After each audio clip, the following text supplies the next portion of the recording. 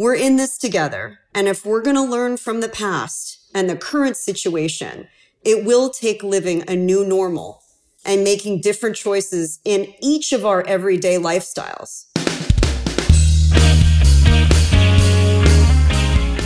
Hi, I'm Maria, otherwise known as the Fit Foodie. I'm a chef, holistic nutritionist, author, inventor, and mom. And I want to welcome you to my podcast. It's called Recipes for Your Best Life. And with every episode, I'm peeling back the onion on fitness, nutrition, health, wellness, and family. The truth is, you're the chef of your life. And for every important pillar, there's a great recipe worth sharing. So every week, we'll explore them together. Think of it as food for thought that you can really sink your teeth into. So join me, and let's squeeze the joy out of this life, because you only get one. Can I get a fork, yeah? I was flipping through an old journal as I was unpacking some boxes into the new home that I share with my new husband. I have to say, I got a good kick out of reading some of the entries. Gosh, how stupid I was, I thought. Some of the dumb things I did and said. Kind of embarrassing, but it was a reminder of a time where maybe I didn't know any better. They say you shouldn't live in the past, but my very wise grandfather used to say something a little different. We should learn from it as not to repeat the same mistakes in the future, in our personal lives, and in how we handle global crises. A little over a decade ago, when I was first working on our Eat Cleaner line of products, preparing to go to market, H1N1, or swine flu, first struck in Mexico, then the US, in the spring of 2009. By June, what was being called the novel H1N1 flu was reported in every state in this country, DC, the US Virgin Islands, and Puerto Rico, as well as more than 70 other countries worldwide. It hit countries in the Southern Hemisphere during their regular flu season, or our summer months. And on June 11th, 2009, the World Health Organization declared a global pandemic alert of phase 6, the highest level of alert. However, this was not because of how serious the novel H1N1 flu virus was, but rather because of how quickly this new flu had spread across the globe. Sound familiar? Just like then, a few things happened, and I took some time to read some of the recaps of how we handled H1N1 back in 2010 and 2011, and it gave me some pretty important insights. It talked about everything from how public information and risk communication messages were disseminated through the media.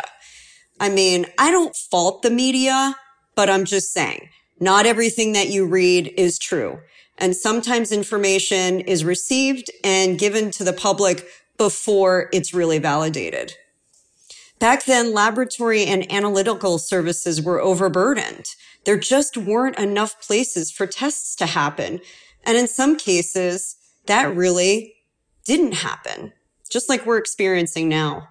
I mean, it just seems like recently we're getting testing done. Back then, antiviral drug stockpiles were lacking. It's something that was written about in the news. I don't know if that was ever really something that we prepared for, even for now. And supplies of surgical masks and N95 face-fitting respirators disappeared quickly, exactly like what's happening now. And while supply chains for many of these critical products and services weren't necessarily interrupted because they were prioritized, we just couldn't create them fast enough. And a lot of them were coming from overseas. Exactly the situation that we're experiencing today. So I look at the past and I look at what we maybe learned or maybe didn't learn as a society, as a citizen of this country. But then I think about the rest of life. I think about the crashing stock market and watching 30 to 40% of my retirement disappear in a matter of days. I think about the consistent headlines of a recession on our doorstep, my friends who are shuttering their businesses and wondering how they're going to make ends meet. I think about the kids that are unable to go to school and play outside. And I don't know about you all, but it's causing a lot of boredom in my household. And I know a lot of other parents are wondering, what do we do? Is life ever going to be normal? Or is this the new normal? We're all trying to figure out how it's going to work out. But if you put the potential aside for just a second, that unknown that I know is really riding heavy in a lot of people's minds, I want to talk about what this means on our personal health. While we wait for a vaccine, our immune system is sitting on the sidelines wondering, what should we do? And if you're one of the millions considered high risk, meaning you have a pre-existing condition that compromises your immunity, like MS, lupus, or cancer, or you're elderly or under the age of 5, or you're a pregnant woman, you know that every step in life is something you need to be conscious of. After all, that's why we created our Eat Cleaner line in the first place. It was so my father could eat a salad after being told to remove raw foods from his diet with his cancer diagnosis, because a bout of foodborne illness for somebody like him could be devastating. It could even kill him. But if you're someone who would otherwise be considered healthy, a person whose immune system can fight when germs like bacteria or viruses invade your body and multiply at epic speeds, you might be wondering, why am I being punished? Because we're dealing with the unknown. It's called the novel coronavirus, just like H1N1 was called novel because we had never seen anything quite like it. We're familiar with this family of viruses, but just like in the movies, we just don't know. Superbugs are not the fodder of big cinema movie directors like in the movie Contagion. They're real, and they have the potential to be far more devastating than anything we've ever seen. We're in this together, and if we're going to learn from the past and the current situation, it will take living a new normal and making different choices in each of our everyday lifestyles. You know what I'm going to say. It starts with what we eat. Viruses and antibiotic resistance can transmit through our forks.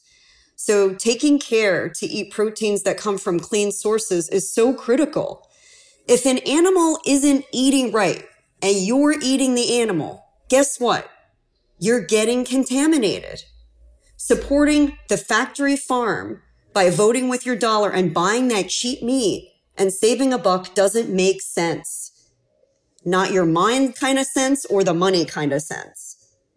Farm-raised seafood that are eating radioactive pellets are getting contaminated with lice at a rate of over 90%. And you think you're immune?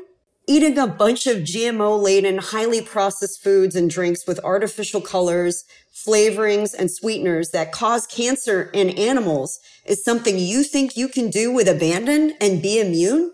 Consuming raw foods without properly cleaning them in hopes you won't get bacteria or viral contamination because it was covered in fertilizer and manure in the field and picked and packed there and hasn't been cleaned makes sense to you?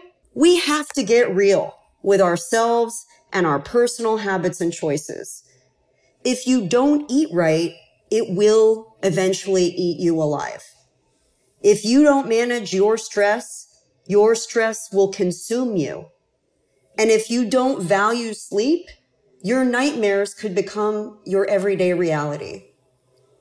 And if you don't move your body to keep it active and strong, it simply won't bear the weight any longer.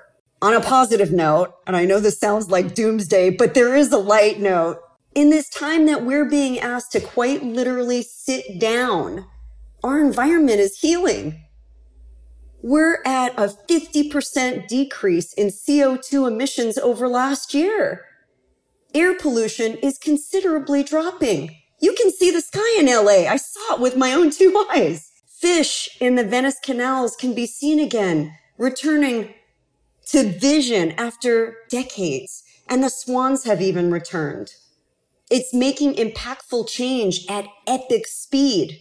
And I insist the same thing can be done in our own lives. We can't control the world, but we can start with our own ecosystem, and that is our family and ourselves. We can eat to live and start with proper nutrition.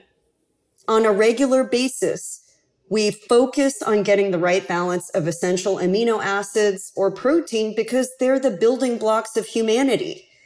Without lysine, for example, you'd have a really hard time keeping your immunity and antibodies in check.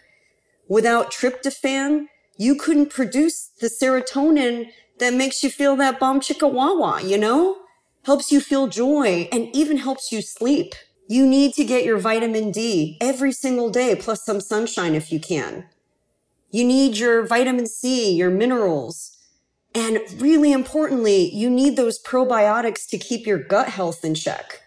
Fermented and pickled foods are your friends. And then think about the routines that you can implement every single day to help you sustain those great habits. It does come from routine. Routine doesn't have to be seen as a negative thing. Routine helps to bring balance because it's something that we can expect every day. And right now, where it's really hard to implement routine because our kids are running around crazy and wild and bored, and we're not sure if we have a job today or tomorrow, and the economy is changing every single moment, there are things that you can implement every single day to create habits consistently. So these are the 8 things that I try and do every day. And I love the number 8. I have 8 strategies in my book. Eat like you give a fork, the real dish on eating to thrive. And when you put 8 on its side, it's the infinity sign. So these are things that maybe you might want to implement or create your own routines to help bring balance and keep focus on what's important. Number 1 is start by setting your alarm to the same time every day, even if you don't have a schedule. You may not have something going on in that day, but routine is important. And when you start with a set time, then you can schedule your day to get the most out of it. So that's number 1.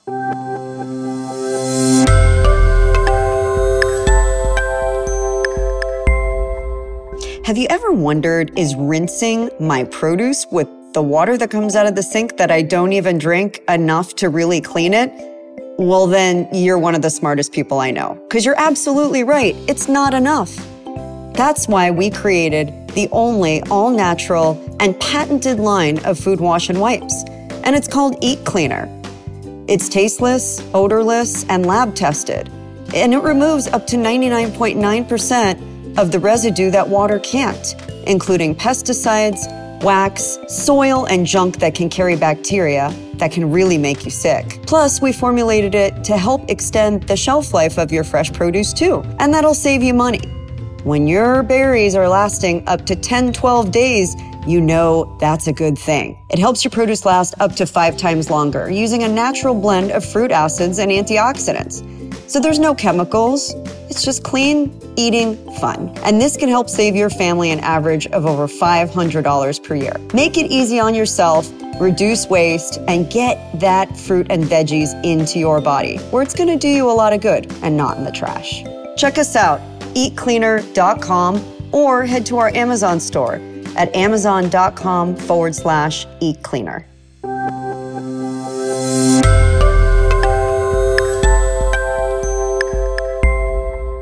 Number 2 is make your bed. I know that might sound silly, but I promise you, this is life-changing. And there are lots of statistics out there, you can go and read about them, that support why this is so important. It just gives you a little bit of rest and closure to your sleep time. And when you go back to bed, having a nicely made bed is everything. I swear, it's the lifestyle hack of many, many successful people. Number 3 is start your day with gratitude. Maybe it's prayer. Maybe it's reading something that gets you focused. Maybe it's taking some time to write, but have that set time when you wake up instead of immediately looking to social media and the news to see what disasters are happening in life. we all have things to be grateful for. And when you start with that intention and that understanding that there are things bigger than us, but what's the most important thing that you have is to be thankful, it changes everything that you see. Another habit is that I set up my vitamins and supplements in a place that I always look at. And while it's so important to eat, and I'm going to talk about that in just a second, I actually have vitamins and supplements here in a prominent place for myself and my family so that we don't miss them.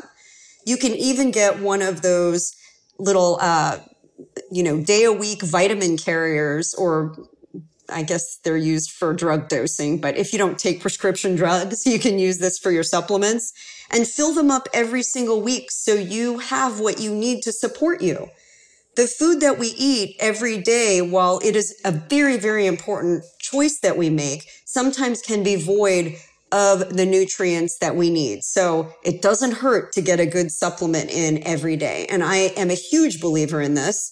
I have a link in the show notes that will take you to an article that I wrote about the things that I take every single day, and that might help you too. Of course, meal prepping and planning is really, really important, and knowing how to stock your refrigerator. So getting that meal plan out of my book, which is something that we offer, or texting Fit Foodie to 22828 so you can get our weekly meal plan, is a great step. When you plan knowing that you're going to get those probiotic rich foods, the proteins, the slow burning carbohydrates, the greens, and all of those other essential foods into your everyday, when you know that you're building your refrigerator and your pantry around it, then it's getting into your body. If you're thinking about every day haphazardly without a plan, there's no consistency. So it doesn't have to be fancy. It just has to be there. And if it's as simple as a hard-boiled egg, a few pieces of avocado, and, some vegetables on a plate that are raw, a little salad, that's okay. It doesn't have to be fancy. It just has to be high quality and there in the right proportion. And that meal plan will help you get there. Number 6 is plan your day with a calendar and schedule movement. So in setting your alarm to start your day, make sure movement is on there too. We often have the best of intentions and we think we have to kill ourselves with exercise. And that's just simply not true. If you're eating in a balanced way, movement just is something to strengthen your body. It's something to get your heart moving. It's something to clear your mind. It's something to build strength. Doesn't mean that you're undoing the crap and all the packaged stuff that you have in your pantry, which I'm not judging you. I'm just saying. Think about exercise as just simply movement, not undoing the bad stuff. Number 7 is do something every day that brings you joy. And for all of us, it's very different. It could be playing an instrument. It could be reading. It could be dancing. Turn on some music and jam out. I've got a hula hoop.